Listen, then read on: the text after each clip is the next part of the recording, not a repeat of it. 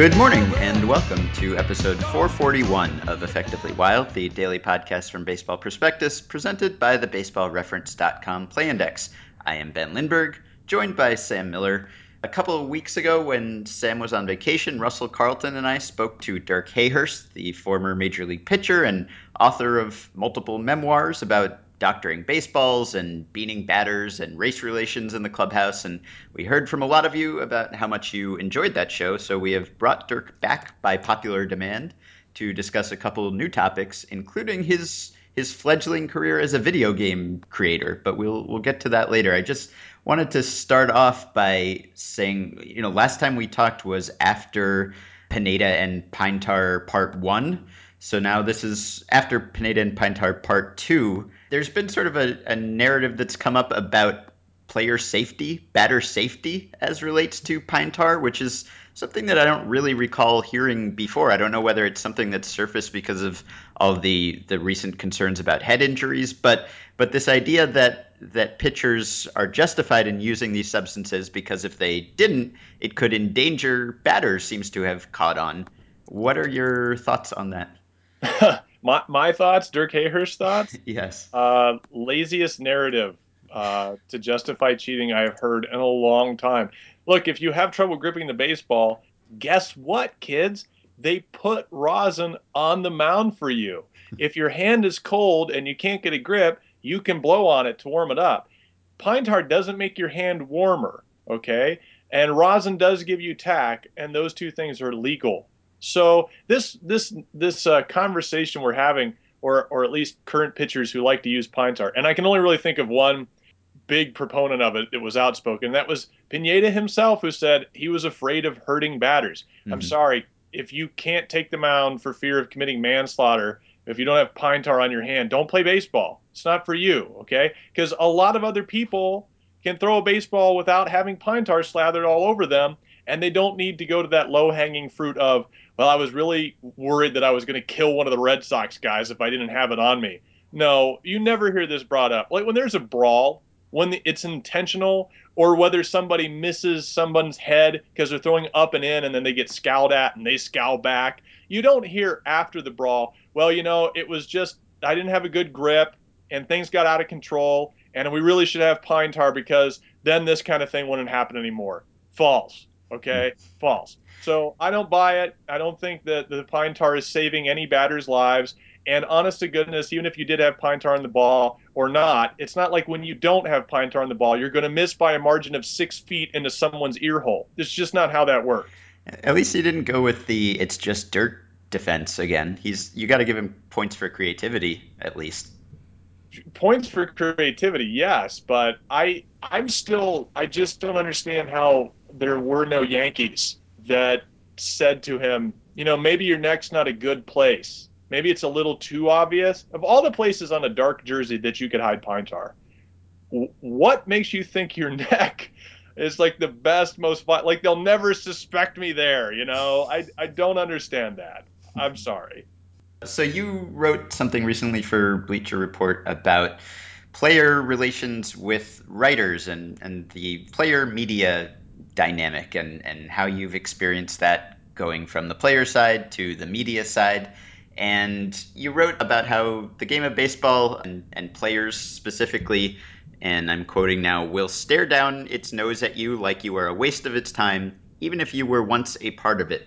So I'm wondering, are we a waste of its time when Sam or I or some other writer goes into a clubhouse and holds out our recording device or our notebook and asks some questions so we can put it in an article? Are we a waste of that player's time, or does that player actually stand to gain something from giving an answer or even an intelligent answer? Well, I think the player is afraid that if he doesn't give you an intelligent answer or that he talks to you in general, there's a chance he's going to get smeared. And it's really quite ridiculous because I think that most players think not in terms of baseball content. And there are fans out there that want baseball content and analysis directly from the source, which is the player. But the player also thinks of themselves in terms of fame, fame factor, notoriety. And so they feel like if they say or do the wrong thing, it's also going to change the narrative around them in the fan base. It's going to make them less of a person, or it's going to villainize them or make them sound like an idiot. It's better just to be quiet because then no damage can be done other than well, he doesn't talk to the media. And I think that sometimes the players' fear turn or paranoia will turn into this kind of disgust with media in general. And a lot of guys will try and pass it off under the unspoken code of the locker room, like, I don't need to talk to the media. The media is violating sacred ground. They shouldn't be in here. They're a waste of our time. I'm a man, and it's very masculine of me to avoid you parasites with your tape recorders and notepads. Lots of guys subscribe to that, but ultimately, it's just them psychologically assuaging themselves with the fact that they're afraid of what you can do to them. Now, that seems pretty ridiculous, considering the fact that if it wasn't for some of the, and maybe not directly to beat writers in general, but for some of the major media contracts and coverage and stuff like that, players wouldn't enjoy the kind of compensation they currently enjoy. I mean, there's a reason player market value keeps going up, and it usually the contract value keeps going up because the compensation for media conglomerates going up to cover them is making it possible basically. So it's a symbiotic relationship. And it's not to say there are some dumb athletes. There are. You're going to get your share of dumb answers. But at least the dumb ones will try and give you answers instead of treating you like crap. And that will happen again because of this fear and not because they sit down and they think about they have more to gain by not talking to you and so on. It's generally just kind of a fear factor that these guys have implanted in their head that they need to avoid you. It does seem interesting that I mean, in the clubhouse, there are sort of different tiers of reporter, but generally the local beat guys, even the good ones, I would say, they have a sort of a hometown, kind of a sympathy to the hometown team.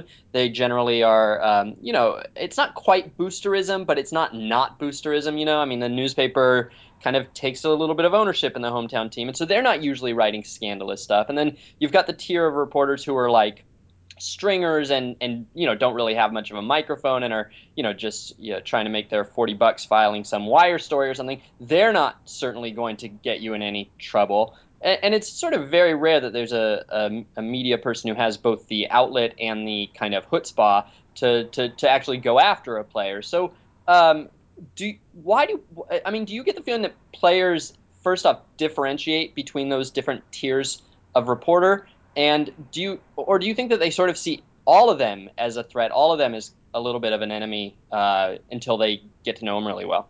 Well, I think that after you start knowing the writers, players definitely will tell you, watch out for so and so. He's a snake, or he's always digging, or something like that. And contrary to your observation, Sam, I actually find that some of the guys that are in there every day, the beat guys, those guys are generally the ones that don't pull punches. I found that, especially when I was with the Blue Jays, the Globe and Mail, Jeff Blair, some of the other guys, they were snarky, and they've been doing it for so long that they'd seen so much that there's a little jaded take to some of their observation, and they certainly don't try and massage it so it doesn't sound all that bad. They just let it fly. And if they're a columnist and they have a negative review, they will give a negative review. And that does kind of mean that there's an ebb and flow to their access. So some guys will still talk to them, but they'll give them yes and no answers instead of elaborating or possibly incriminating themselves. And see, players will actually read this stuff. And if it's not the player, then it will be the player's girlfriend or the player's mom or somebody who doesn't understand it's a business and can't understand how someone would badmouth their little boy or their darling husband or their boyfriend, and they will call up in a panic, and then that will make the player upset, and then the player will start avoiding the media again. I think the player, if left alone, sometimes will understand that there's going to be bad days and there's going to be good days, and the nerves going to change, and I have to really go out there and focus on playing ball. But players do keep score on who the really bad guys are. For example, when the players were doing bad, now this is funny. So the beat writers, but there's also the radio guys and the color guys and so on. So if you're a color man, you have to go in there and be friends with everybody. You can't be critical of them because you represent the product. You're actually directly broadcasting the product. So when I was doing color for the Blue Jays, I had to mind my criticisms because I was still representing the brand. So even though you'd want to be like, that was a bonehead play that guy just did, or my God, if J. P. Arencibia strikes out again, this is getting ridiculous. He's got his bat is like Swiss cheese. There would be blowback from both sides, from fans, because fans expect you as a representative of the brand not to denounce it because they want to love it, and then the brand itself will actually be upset because you're not promoting it in a way that tells people come out and watch it, spend money on tickets, or consume the advertisement that we're pumping out along with the actual broadcast. So the writers actually have it a little bit easier. I mean, it's a direct one-to-one relationship. If they offend a player and the player feels offended, that player can just avoid or stop talking as much to that reporter. But if you're a color man or a broadcaster, it's a different relationship. They can actually lean on the club president to yell at you or something like that to take it easier on you. Then it gets a lot more stressed. So I know some experienced beat writers who kind of think that, and this isn't all of them, but I know some who are like this, who think that bloggers are, kind of cowardly in a sense because they don't go into the clubhouse. They criticize players, but then they don't go in the next day and kind of be accountable and stand in front of the player that they criticize.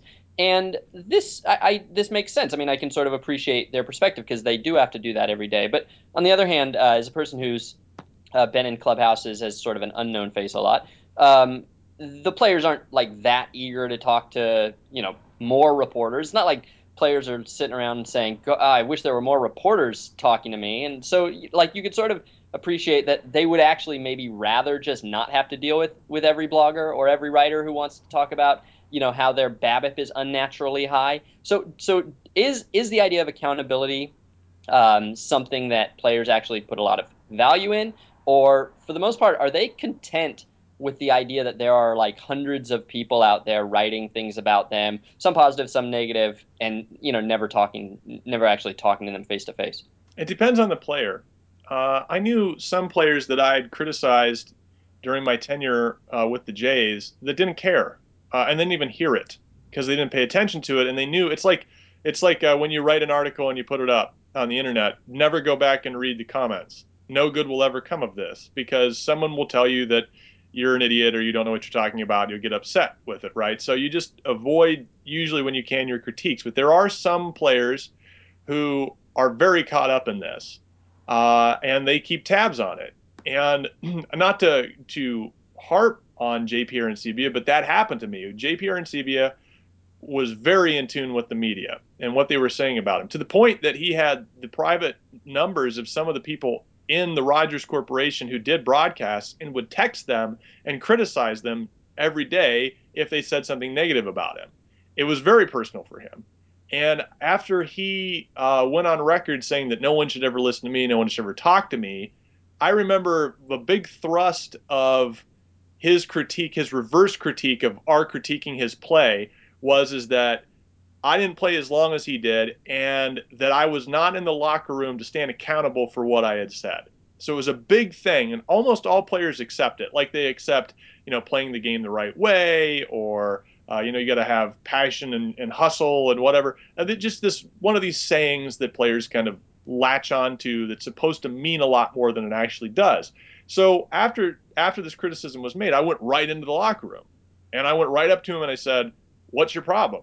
Here I am. Let's get this taken care of." And honestly, they're not prepared for it. Very few of them are ever going to just, I think this is a fear thing for reporters.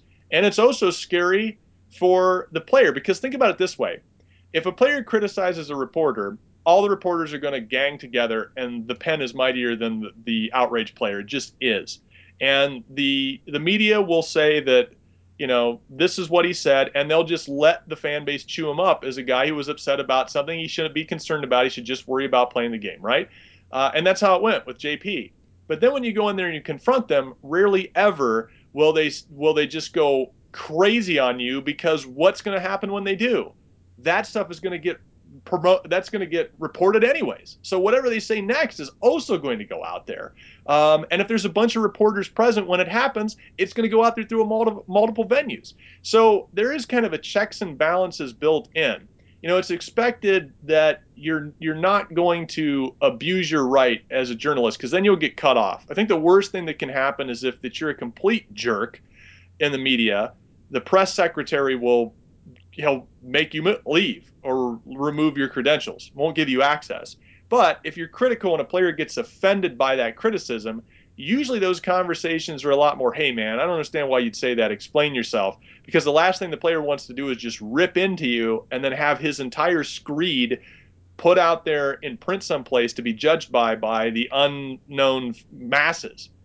And yet, when that happens occasionally, as we've seen, as we saw with, say, Brandon Phillips last year, there aren't really any career repercussions. You might be a little less popular among fans who are aware that this incident happened, but you're still paid based on your production largely. So I'm always kind of aware, when I'm in a clubhouse talking to someone, I'm always acutely aware that I need this quote much more than the player needs to give me the quote. It's part of his job to answer the media's questions, but if he doesn't answer the question and he goes out and goes 3 for 4, no one's going to get on his case. Whereas if I don't get that quote, I don't get that story in, I miss my deadline, that's a bigger deal for me. So I would assume that most players or most people would, over time, when they've had enough microphones stuck in their face, come to regard the media as an indignity that has to be borne, or an inconvenience at least. Are there players who sort of take any pleasure in, and I haven't had this experience myself, but are there players who sort of take pleasure in that imbalanced power relationship that, Well, and get payback in a sense for having to endure all these questions? Well, the thing is, if they won't answer your questions, they'll probably answer somebody else's questions. And you're Mhm. probably standing there in the background taking those quotes from somebody else. I mean, if it's just you one on one trying to build an individual story, yeah, you can get screwed, but a lot of content is somebody else's questions for journalists. I mean, you're just there, you're a bystander to the asking process. Most players don't realize, well, I think they think that if they withhold judgment from you, they're going to screw you in the long term. But most reporters can build another story off another player who is willing to talk to them, unless somehow the player that you pissed off is the captain and he's lobbied to have no one talk to you ever again. Even then, the game has changed to the point now that it's getting harder and harder for athletes to not give you something, because it's no longer just the beat writers are the only way in which they communicate. I mean, Twitter, the invasion of social media, Facebook pages, web pages, and then most guys have brands now associated with them, so they have to kind of continue with some positive rapport with the media, because they realize that the media is a built-in mouthpiece for them. So it's kind of, they do suffer. The indignity isn't so much that they have to answer your questions. That's not an indignity. That's an obligation. Players need to do that. They need to understand that this is sports entertainment, and part of the entertainment is knowing you better as an individual and getting your views on things. So any player who thinks that's an indignity is fooling themselves. That's just ego. The real indignity comes when you get criticized harshly by someone who doesn't have any talent like you do, and they hammer you without consulting what you actually feel about it, and then thinking it makes sense to not explain what actually happened to them as a way of getting back to them. Then this vacuum starts of kind of false information. So the real indignity there is understanding that guys who are not as talented as you are going to report on you, and sometimes they're going to get it wrong. And so instead of being pissed about it, you need to go and explain it to them and keep it professional. That is what I think is the biggest downfall of most players. But isn't social media also potentially a direct conduit that players can use to bypass writers, to give fans a sense of their personality without having to convey it through a quote in someone's game story? Sure, it is, but it's usually undirected and it's selfish. So if I want to go to social media as a player, I'm not going to say, well, you see, folks, what happened in that third inning when we went to do that tag play was the ball was coming in and it had a little funk on it. I don't know if that's because of so and so's pine tar residual residue on the ball or not, but I just didn't make the play. They're never going to be that in depth and give you that information because they don't feel like they need to. They might say, man, tough game tonight, I feel bad about not making that play. And yeah, go team. We're going to get them next time. Beast mode. Hashtag want this. Hashtag, whatever. You're going to get that instead of having somebody there directing the focus of the information, kind of surgically going for good nuggets of info. You're going to get whatever the athlete decides is worth your time and his. So in news reporting, the line between on the record and off the record is very clear. If something is said in advance to be off the record, it is. If it's not, then it's not. And in baseball reporting, I found that it's not at all. That a lot of times reporters would be told things. There would be no indication that it was off the record at all, but they would just sort of use their best judgment of whether the player would kind of want that on in public or intend it on the record. And I'm sure that you have conversations with players where a lot of things are technically not stated to be off the record, but not to report that thing that's been said to you. So do you think that that is a good system of doing things? Because occasionally there will be an instance where a reporter reports something and it creates this kind of confusion about whether it was or wasn't on the record. And even in the best of circumstances, it creates this weird sort of coziness where the reporter maybe is trying to figure out how much to protect a player, which I don't know if that's a great relationship between a source and a reporter. Um, or is this just sort of, I don't know, the natural result of reporting that isn't in the end all that important? Well, I think that in a baseball locker room, it's funny, you'll have a lot of paranoid players who think that the reporter is going to make up something malicious about them and get them. But they won't realize that most of the day they were probably participating in homophobic humor, racist humor, religious humor, throwing stuff at each other, dancing around naked, farting on somebody. I mean, the kind of ridiculous crap that goes on in broad view of reporters in a locker room is overwhelming. It just is. I mean, if that kind of stuff happened in any other like workplace, for God's sake, if it happened in Congress or something like that, it would be national headlines. But in a baseball locker room, it's kind of understood that okay, this isn't official talk time. We're just standing here blind to all these events. These secrets will die with us, you know. And so reporters just kind of assume that they will never report that stuff. So most of the guys that you could construe are homophobes or borderline racist or just horribly religiously imbalanced, this stuff will never come to light because it's understood that I will never speak of this. You see that a lot with managers too. I mean, um, I think Joe Madden has a very open relationship with his beat writers, and they don't. He never really says anything incriminating that I could ever remember, but I mean, he's very casual. He speaks his mind, and he has a good relationship. And those reporters protect him on his stronger opinions because they know how things will sound if taken out of context. Where other managers are very scared of their reporters, and so they come off very cold and sterile because they don't know if they can trust their reporters or not. And I think that that is provincial in nature, at least from the player's standpoint. But I do think as a whole, you're right. A lot of reporters inside of locker rooms will turn a blind eye to something unless specifically noted that they can talk about it, and it's defaulted on that. Whereas in any other kind of work environment where a reporter may tread, everything is fair game, in a sense.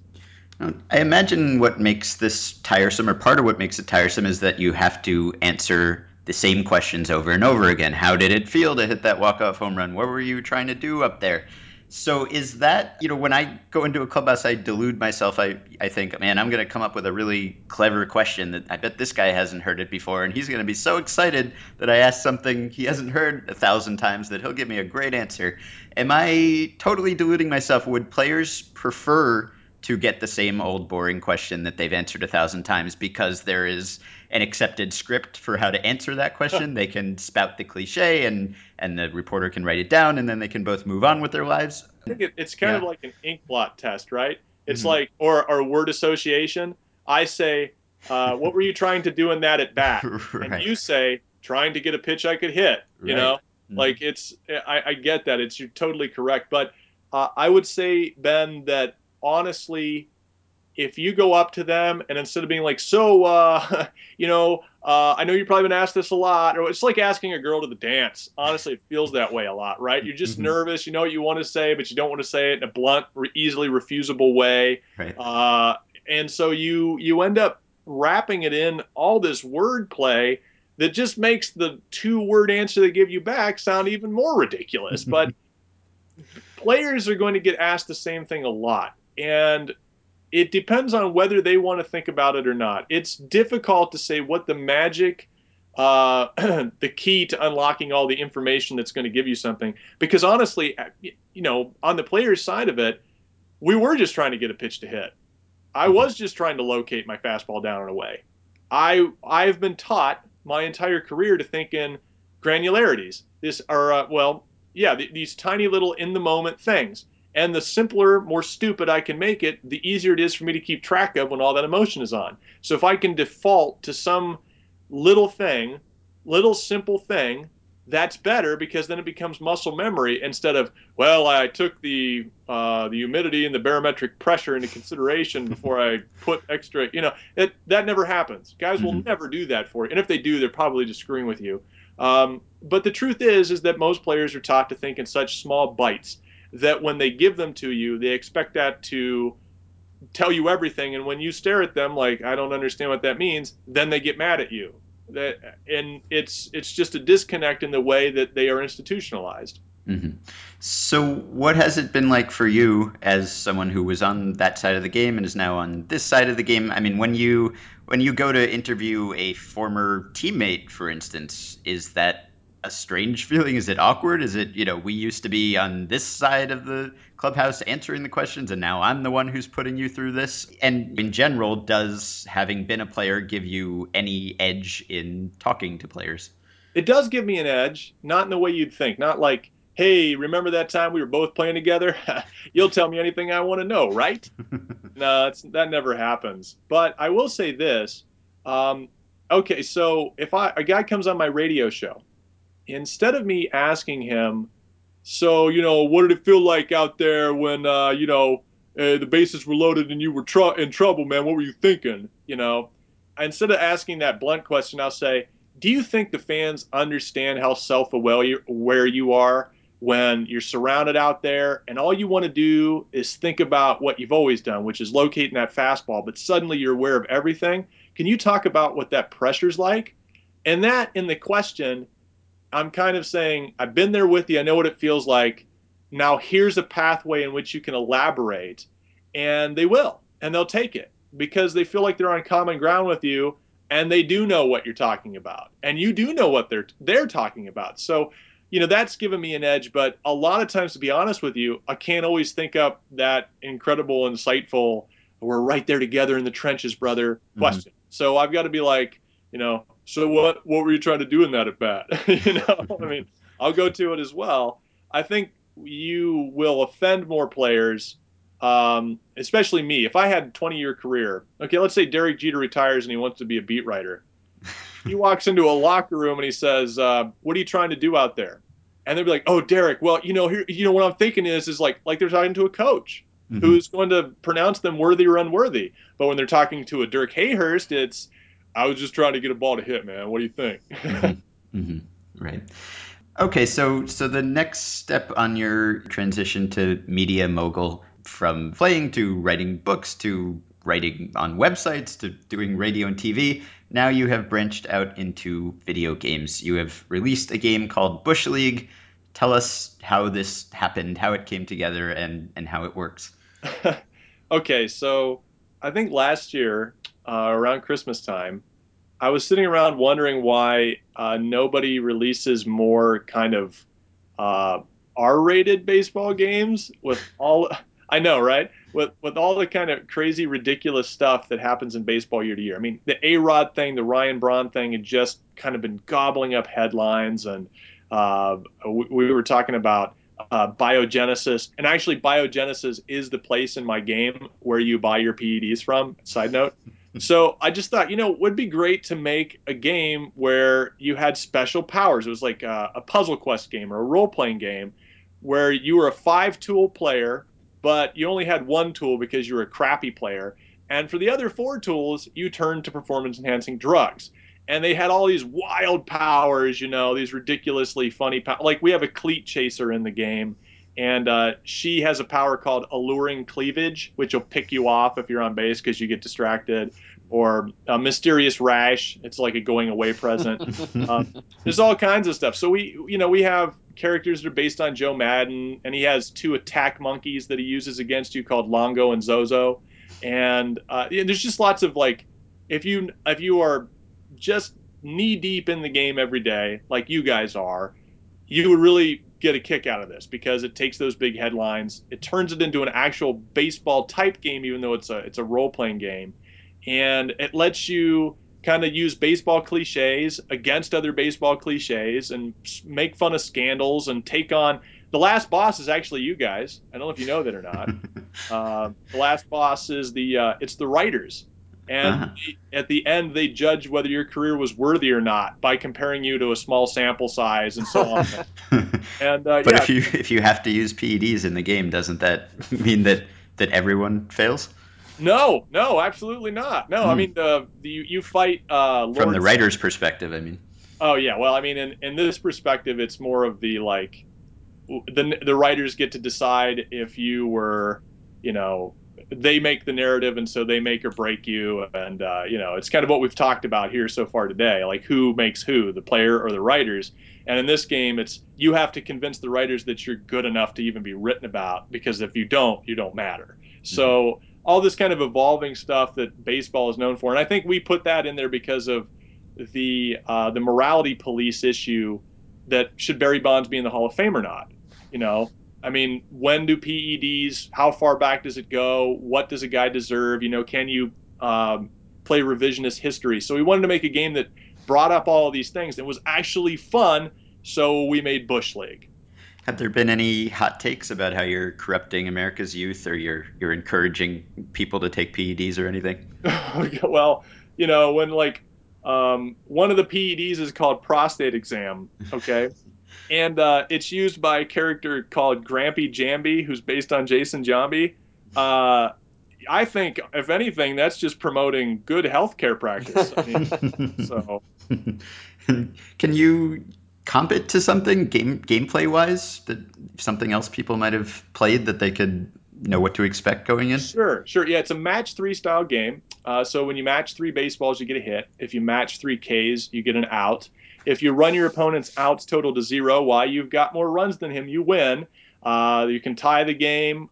You can run him to zero while he's got more runs than you, and then you get to use all your remaining outs as free turns. It works very much like Puzzle Quest, Bejeweled. It's like Candy Crush, but with steroids. That's the way I always sell it, but it is a very simple dynamic, but it's very deep. And people they've kind of got into it because they thought, oh, this is just going to be tongue-in-cheek humor. And then it turns out to be a long, full-fledged, deep game. And it's been very well reviewed so far by some Touch Arcade and some other iOS gaming review sites. So I was like really surprised. I thought this would go out to be a lot of fun. People would download it because they love baseball. But it turns out the iOS community really likes it too, and they're really getting a kick out of it. Hmm. All right, so the game is called Bush League. You can find it at the iTunes App Store. Is that correct? That is correct. All right. So go to dirkhayhurst.com if you want to find out more about the game, or about Dirk's other media endeavors. You can also follow him on Twitter at the Garfoose. Thank you for joining us again, Dirk. Boys, it's always a pleasure. All right, and that will do it for this week. Please support our sponsor, Baseball Reference. Go to baseballreference.com, subscribe to the Play Index using the coupon code BP to get the discounted price of $30 on a one-year subscription. Please send us emails for next week's listener email show at podcast@baseballprospectus.com. Join the Facebook group at facebook.com/groups/effectivelywild, and rate and review and subscribe to the show on iTunes. Have a wonderful weekend, and we will be back on Monday. Good Thanks. luck with the game. Thank you. Take care. I know you're going to download it. You better, or I will find you. I have a flip phone. Oh, I have an Android phone, so I'm out of oh. luck.